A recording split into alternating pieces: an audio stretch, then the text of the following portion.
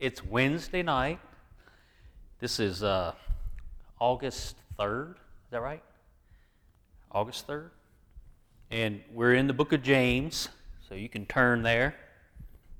I was communicating with my buddy Lee, the one that reads the Bible all the time, and he'll send me 3 pages worth of text message, and I send him 3 words. And then he'll send me 3 more pages, and then I send him 3 words. But I've been talking lately about, well, for the longest time now, pretty much this whole year, we've been on the topic of, or the theme of, rightly dividing the Word, rightly dividing the Word of truth, the Bible. There's a lot of misunderstanding. There are people who are overly into one section of the Bible or one part of the Bible or one theme.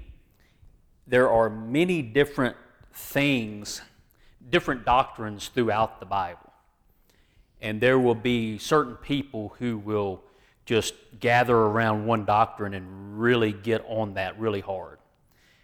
And I can give you multiple examples, but I think you're aware of that. And again, that's why we're divided as a church. And I'm talking the big church. The body of Christ is very divided amongst itself because people don't rightly divide the word of truth. And it's understandable why they don't. You have very sincere people who get on a certain thing and they will go to extremes and actually make things, pull from everywhere they can and actually add to the Word of God to make it say what they really want it to say. And they might have a good reason because they're fighting something that's obviously wrong. But that doesn't make it right for them to change things or to be so into one little area that they are neglecting so many other parts of the Bible. So for the 11 years that I did Bible study at the jail, when we started reading a portion of Scripture, and most often we would start in a book of the Bible and we would go through it word by word. Not necessarily concentrating on verse by verse, but we would go word by word.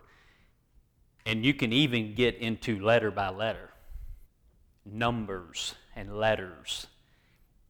In the Bible, if you have an authorized version, which is the King James Bible, when you open it up, the very first verse has got the same number of letters in the first verse as does the very last verse of the Bible. The same number of letters. Now that's pretty neat, right? You would think. So you open up your Bible and you go to Genesis 1:1 and you count all the letters. And then you go to the very last verse of the Bible, Revelation 22, and you go to the very last verse and you count all the letters. You get the exact same number. But you know what's even more interesting is it's the exact same number of consonants, which means it's the same number of vowels. Now that's even more impressive. Now, every new version of the Bible messes that up. Every one. And it's because of one letter. In the beginning, God created the heaven, but all other translations is heavens. And a little bit further on, as you get into the Word of God, it talks about God making the heavens and the earth, talking about the days of creation, the 7 days of creation. So man has gone to the first verse and made that heavens and earth to go along with what says later. And most people don't think that's one itty-bitty issue at all. They don't have any concerns over it, and most people wouldn't. What's wrong with that? You could think, well, so what?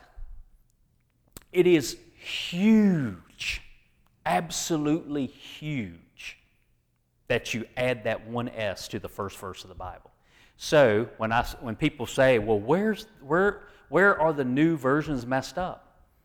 You know, how far do you have to get into the Word of God before you have a first mess up? First verse. They mess it up the very first verse. How many people had to be on the earth before God's Word got messed up a little bit? Adam and Eve. God gave them the Word. It was very true. In the day that you eat thereof, you will surely die. Satan shows up, you won't surely die. He said most of what God, the devil will say mostly what God says. And it's going to sound really good because it's God's words. It's going to sound right. It's truthful. And most people will just fall right in line with it because it sounds so good. But he'll put one little S somewhere where it doesn't need to be, and it'll mess a lot of other things up as you go through. So the reason I brought that up is Lee said something about he was looking into this difference between the kingdom of heaven and kingdom of God. And we've been talking about that amongst ourselves, but I've been saying a lot about it. And he said, yeah, I was looking that up, and he sent me a link of an article from a website that explains it beautifully. I mean, so good. And then the name of the website, I want everybody to know what the name of the website is. And basically, all you have to do is type in KJV Bible, all together, KJV, as in King James Version, and then Bible.org. And what's going to pop up is a website that is called The Bible, Genesis and Geology. Now, I would, be a little bit, cautious of just that right there, Genesis and Geology. And the very first article in the website, because you got to go down to, articles, I can't remember what article it is, way down the list to find the kingdom of heaven and kingdom of God. But the very first article is the history of the Genesis gap theory, interpretation and its basis in Bible doctrine. And there's a video that you can watch that explains it really, really well. And it's a gap fact. So the reason that I'm saying, and I tell people, I had somebody yesterday ask me about the preaching that I do, and was interested in it, and I gave them the podcast address so they can go in and type it in and find it. And I said, you may want to go all the way back to the beginning of it and listen to the 4 sermons that I did on creation. I wish I would have had this website back then. I could have explained things even better. But see, this guy, I can't even remember, I don't even know his name. You can look through the website and find out who it is, but he's not interested in his name being associated with any of this. He just wants people to know the truth. Now, the gap between verses 1:1 of Genesis and 1:3, that middle verse there, 2, talking about the chaotic state of the earth. And the first verse is a general statement of something that has happened. Who knows how far back? No one knows when God created the heaven and the earth. The reason that he says heaven and earth is because it's a general statement of sometime in the past, we have no idea how far back it was, God created the earth. The earth was made perfect when he created it, back whenever it was, and it was home to angelic beings. Lucifer walked on Eden. He was the head person or head angel of this place that is now a regenerated earth, that when we open up our Bibles and we see in the very second verse of the Bible, we see that something very catastrophic has happened to this earth. It's completely flooded and everything is dark, and the Spirit of God's hovering over all of that. And then he says, let there be light. And there was light, even though the sun and the moon and the stars were still not in their place. See, when God shows up, there's light, regardless of whether there's a sun or not. Amazing light comes from God. Terrible darkness comes from Satan. And you're either living in darkness or you're living in light. And we're living in a country right now that has about half of the people in this country are in total darkness. Evil, and they think nothing's wrong with it. And it's scary how it has gotten to the point that it is right now. And there are people who are so okay with making sure God and Bible and all is just out of everything. They don't want it. They don't want to hear it. They push it out and want nothing to do with it. And they are in darkness. So you can look that up. You talk about scientific. I'm talking real science. I love science. I love figuring out if a star was to die, that it would cause enormous amounts of water to be put into the atmosphere. Thinking about a star dying, and that star is 500,000 light years away when it dies. The light from it is traveling. Speed of light. There's a speed to light. It's very, very fast when we think about it. But if a star is that far away, that star could be dead for 500,000 light years before we ever see that. Before we could ever see it, so we would never see it. Or it happened so long ago that we're still seeing the light from it because it hasn't gotten here yet. And it may have been out for hundreds of thousands of years. All right, so you have these young earthers, young earth people. I mentioned it not that long ago. Ken Ham is the most famous young earther out there. And they love, what I've noticed is the people who are young earthers, they all use modern versions. None of them use the King James. And they like the fact that the first verse says heavens, because they pull it from one over to wherever to match up with the 7 days of creation. They said, well, that's just an introduction, and then here's the details. That's the way they describe it. But they can't tell you, they can't figure out why there was so much chaos all over the earth. And then they can't tell you which 7 days, which of the 7 days does God create the earth, the rock, the core, the crust? When does he create that? Well, they can't find it anywhere because it's already there. Where did he create water? Well, it was already there. They don't want to talk about any of that. They just want to move on to the 7 days of creation. And yes, they were 7 24-hour days, and it happened about 6,000 years ago. I have no problem with that whatsoever. That's very true. Adam and Eve were put on this earth about 6,000, maybe at the most 7,000 years ago.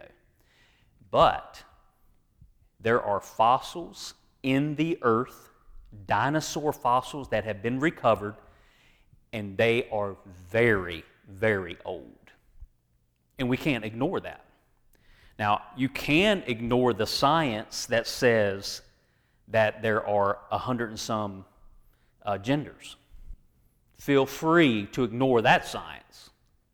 But there's a lot of science that actually make the Bible right on. No problem with it. There's never been anything found that makes the Bible not trustworthy. It's the opposite happens. Every time we see further out into the universe, every time we find something in an archaeological dig, we see that the Bible is true.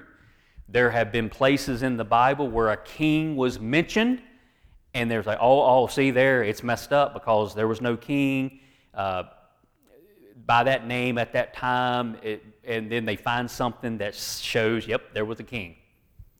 You know, give it time, and the Bible will be perfect. Give it time, and human beings will finally catch up to the perfectness of it. Okay?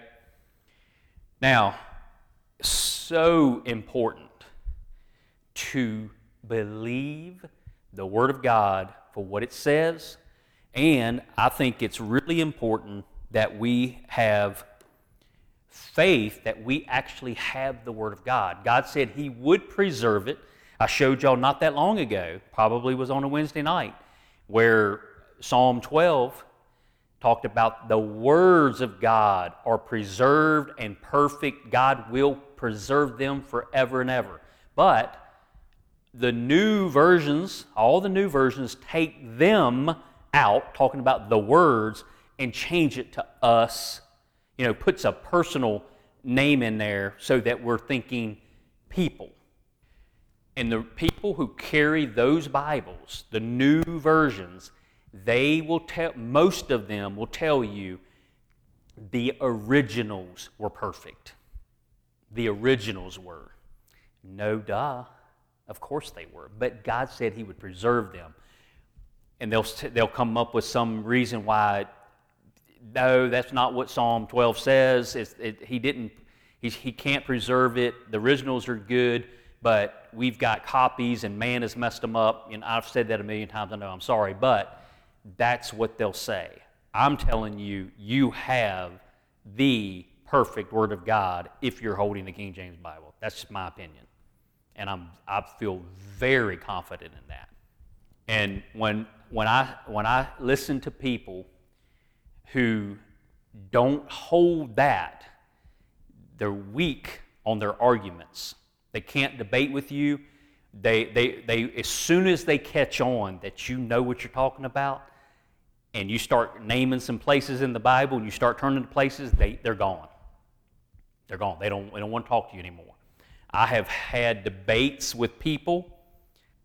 They realized that they were wrong, or they didn't want to debate anymore, and they will never bring it up with me, but then I can hear them in another room saying the same thing to somebody else that's wrong. I've witnessed it over the years. Sad. But they get hung up on certain things, and they're just out to convince people that they're right on something. And I don't want to ever be that way. I want to make sure people understand that the Word of God is the Word of God. It's pure. It's been preserved, and it's going to show you a very important person. His name is Jesus, and you must see Him.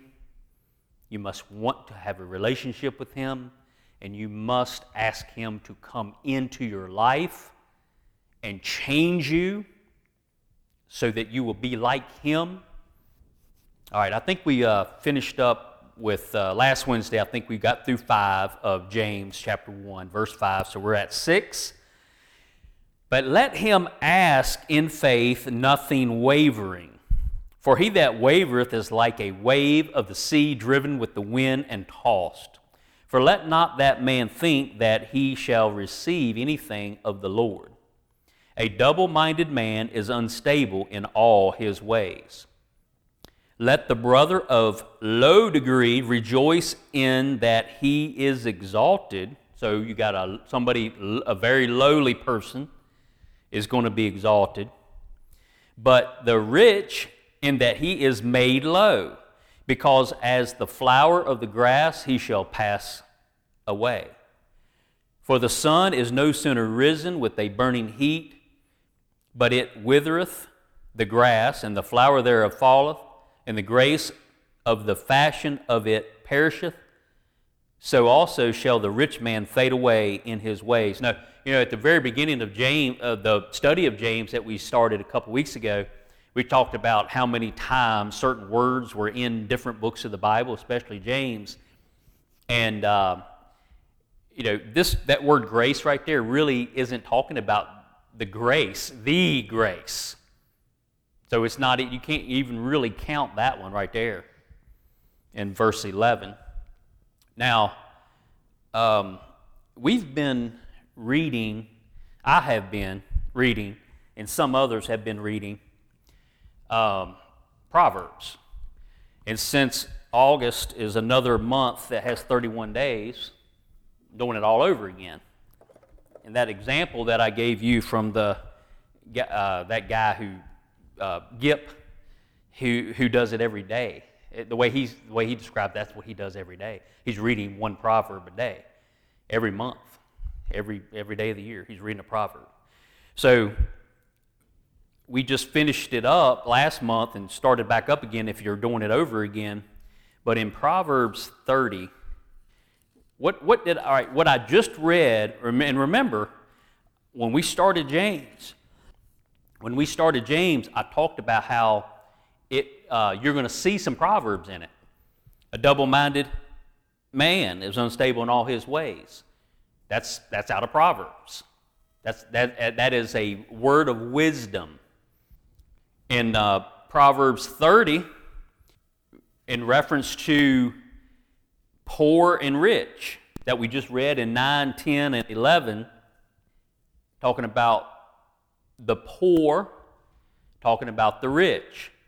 Remember in Matthew 13, the parable of the sower. Just mentioned that the other day.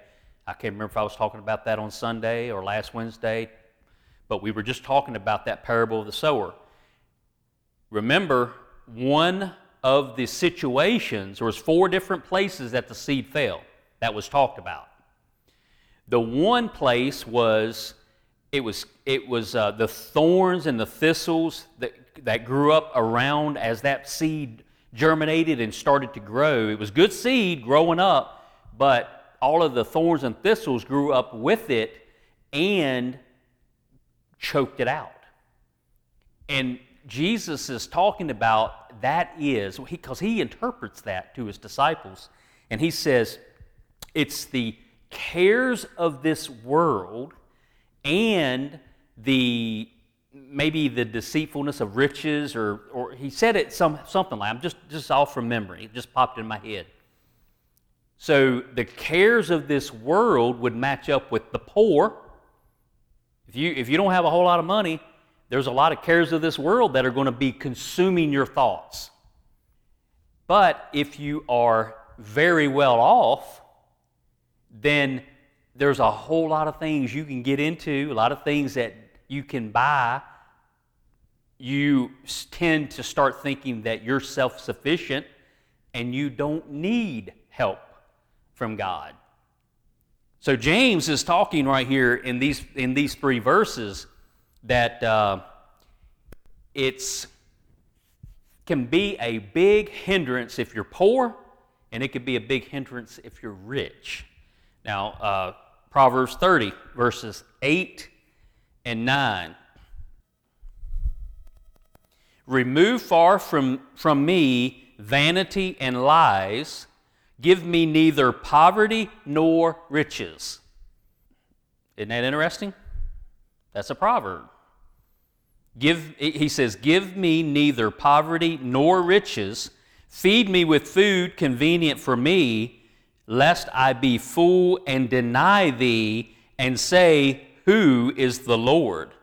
Or lest I be poor and steal and take the name of my God in vain. Now, most people, when you hear don't take the Lord's name in vain, you're thinking of using his name along with some foul language. That's what most people think. But when you claim to be a Christian and you don't live that way, you're taking the Lord's name in vain.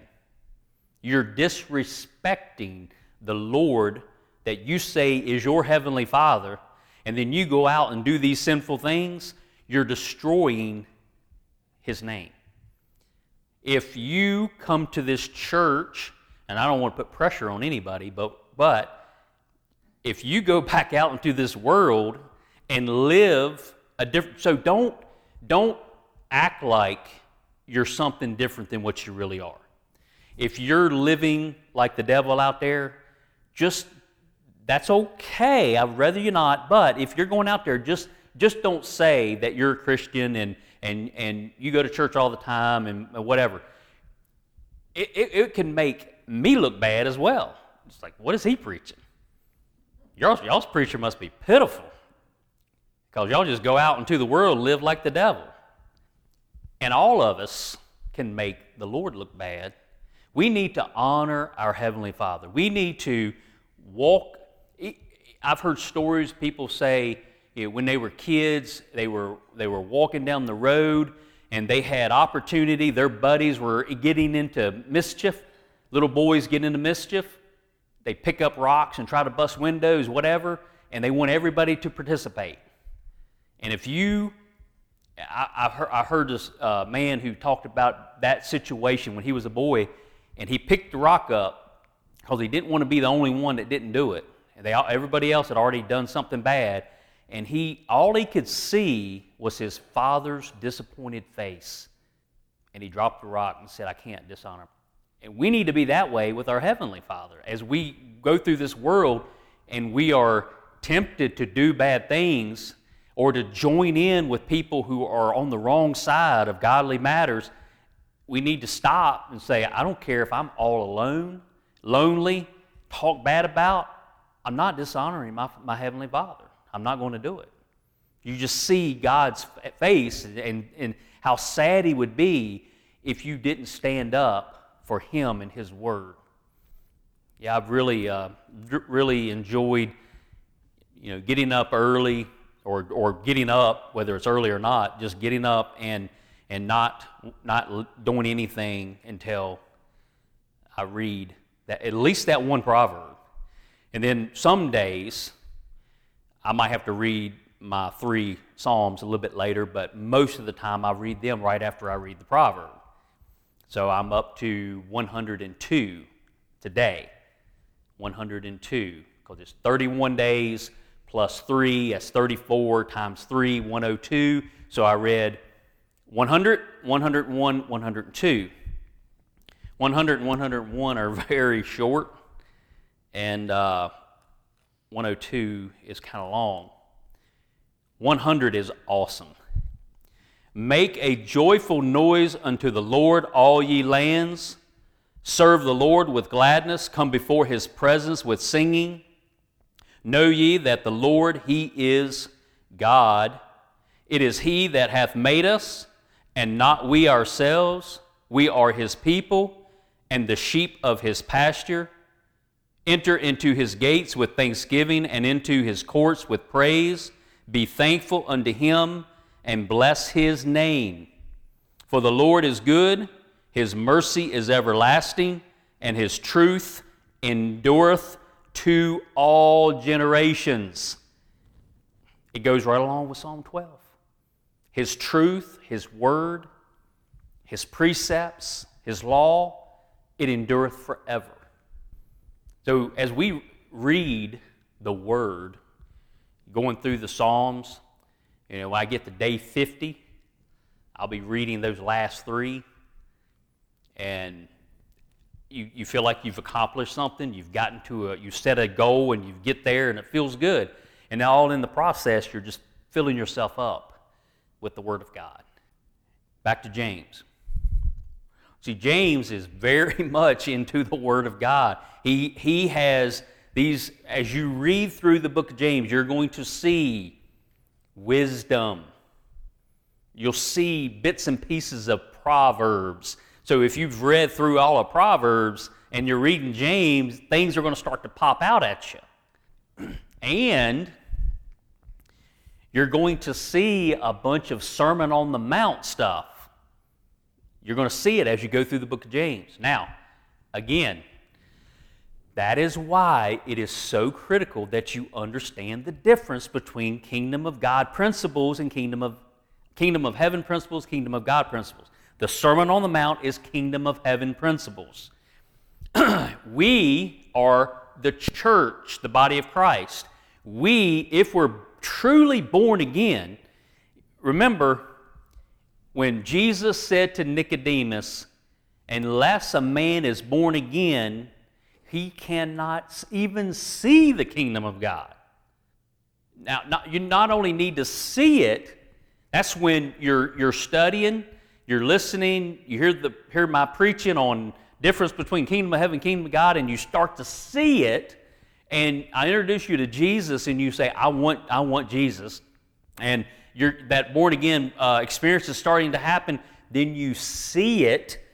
Like I said before, if you don't have that, if you don't have the Holy Spirit working inside of you, working with you to help you see things, Jesus said in Matthew 13, I write this way, I speak this way because I need them to be blinded. I need them to reject the kingdom of heaven.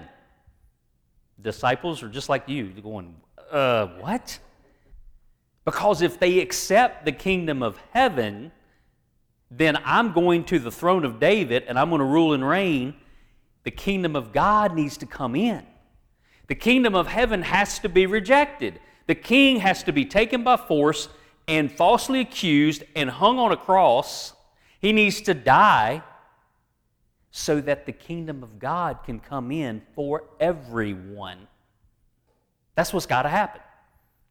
So, he spoke in ways that would blind certain people so that all the prophecies will come to pass.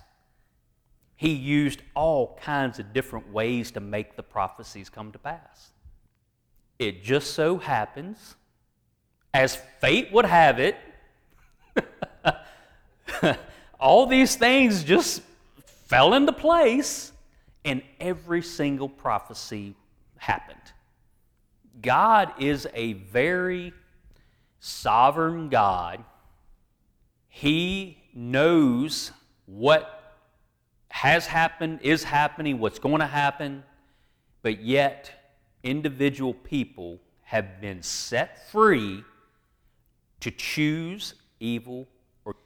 And, my fellow brethren who are big time into the Reformed theology and Calvinism, they love Augustinian theology, and it passed down through Martin Luther and John Calvin, and they're proud to be Calvinist.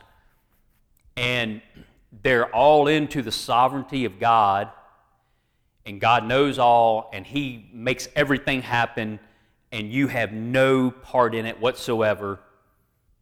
But yet you ask them, so when people go into a school or a grocery store and they shoot a whole bunch of people, God made that happen. Oh, no, that's evil, and God's not evil, and they can't explain it. So people choose wrongly, and when they once you get into sin, let's read a little bit more, because this I'm getting ahead of myself on that. When we get over to 15, it's going to start making more sense. Okay, where did I start? 12. Blessed is the man that endureth temptation, for when he is tried, he shall receive the crown of life, which the Lord hath promised to them that love him.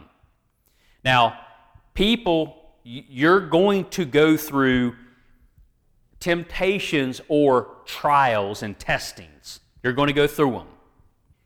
He already said, count it all joy when you go through these things. And now he's saying, blessed is the man that endureth through these things. For when he is tried, he shall receive the crown of life which the Lord hath promised to them that love him. Let no man say when he is tempted, I am tempted of God.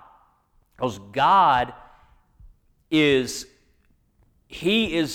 no evil in him. He can't tempt you.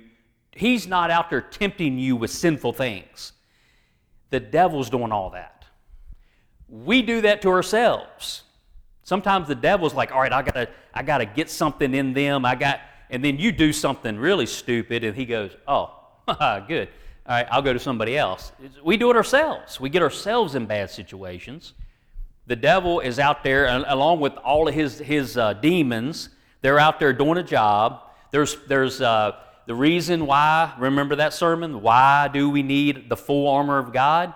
Because of the powers and principalities out in the unseens that all these battles are going on.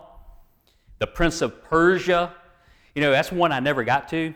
Was Daniel and the Prince of Persia. That's a whole nother one. If you can remember back with all the examples I gave you. That's one I didn't get to, and I really wanted to, but I didn't. Okay, so let no man say when he is tempted, I am tempted of God. For God cannot be tempted with evil, neither tempteth he any man. But every man is tempted when he is drawn away of his own lust. See? It's not just Satan doing it to you, but your own lust. And enticed. See, the lust is already there inside of you. That's a given because you're a human being. So there are lust. Now, lust is almost always bad in the Bible when you see the word lust, but there's a couple times where it's talking about lusting after your wife, which is okay.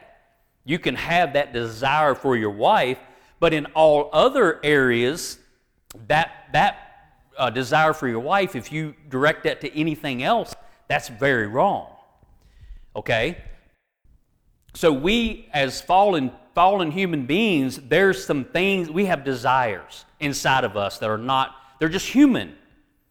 And then enticed, that's what Satan does. You go back to the beginning, in the Garden of Eden. You had Eve, that Satan shows up. She was enticed. We are all enticed. But does it come together, the lust that's already in you and the enticement, does it come together, and is it conceived in the womb? And if it does, if conception happens, baby sin is going to be born. It's going to happen. Verse 15. Then when lust hath conceived, see, I'm not making this up. It's right here in the Bible. It bringeth forth sin. And sin, when it is finished, see, sin, once it comes in, it doesn't go away. It lives on. And it starts with the little, well, that's not so bad, but then that leads to this, and then that leads to this. I've heard many guys that I've met, became friends with at the jail that, in Bible study, how it was, this particular drug, it wasn't all that bad. But then once they got into that, and that got a hold of them, that didn't do it for them anymore. Then they got into the next bigger thing, and then it got into stealing from their very own family members, people they love, to get this. And so what started out as something innocent, not too bad, just a little bit of sin, ended up causing you can do a whole list of sins. I've heard what women do, which is a list of sins just to get some type of drug. All these other sins get added into it. So, and it keeps going until what? And when it is finished, bringeth forth death. You have a choice to make. So getting back to my friends who talk about election and just try to hammer it home that, if you're one of the elect, oh well, maybe they're not one of the elect. Oh well, sorry, that feels so bad for them. When Eve was tempted and she fell, she ate from the tree. Adam was right there watching all this, evidently. He comes over, she gives to him, and he ate. Not only do we, when we fall into sin, do we get into a bad situation, but we always tend to bring somebody else in with us. So Adam has sinned. Their eyes are opened. They know the difference between good and evil. So your Calvinist brethren will say, talk about total depravity. Total depravity. You can make no good decision on your own. And again, what they really mean is you don't choose God, He has chosen you. But they'll go too extreme with it and talk about how you can make no good decisions. Then why are you upset with Adam and Eve falling? Why are you upset when someone kills somebody? If they're totally depraved, if they're lost sinners and they're totally depraved, that's what they would normally do. So why are you mad at them? It's because you know that great-great-granddaddy Adam, he ate from the tree of the knowledge of good and evil, and no matter how sinful we are or how lost we are, we know the difference between good and evil. We know it. So when somebody rapes and murders, we are very upset. The guys at the jail, they're all locked up for something, but they know the difference between good and evil. And when a child molester gets locked up and they put that person in the pod with them, that child molester will get beat up every single day. Why? Because all those criminals look at that sin as being so heinous that that person needs to be beat up every day. They make a judgment. Why? Because they know the difference between good and evil. They know. They serve their time, they go back out into the world, and they fall right back into the evil stuff that they did before. Most of them do. Every now and then, some of them make a real, true change, and they don't go back to their old ways because they're a new creature in Christ. Rightly dividing the word of truth. Let's pray. Heavenly Father, we thank you for your word.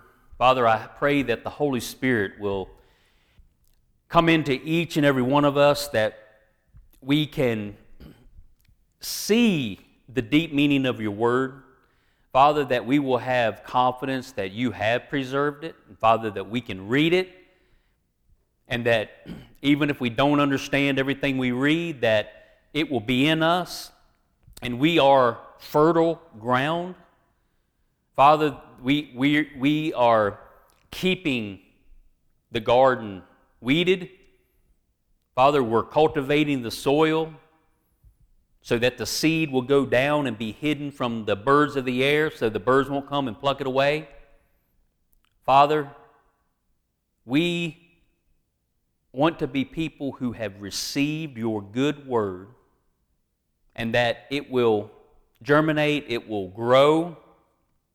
Father, that it's deep soil, that we will be so rooted in you, in your solid foundation, that we will live a life that will be honoring to you, that we will not be causing your name to be used in vain. Father, we will represent you well here on this earth. And Father, we would like to ask that you would help us, that we would be more willing to share your story with those that we meet. And Father, we would like that the Holy Spirit would fall down on us Father, that you would anoint us with your Holy Ghost, that we will be different because of it. We will speak your word with boldness because of it. And Father, we want hearts to be touched. We want people to turn to you. Father, we live in a hurting world, and we want people to live in a way that they know your rest, that they're riding with you, that you are taking them home to be with you one day. Father, that we can help people understand that they don't have to climb the ladder, climb the mountain, that they would not trust in what they do, but have total and complete trust in what you have done, and that we will enter your rest. Thank you, Father. In Christ's name we pray. Amen.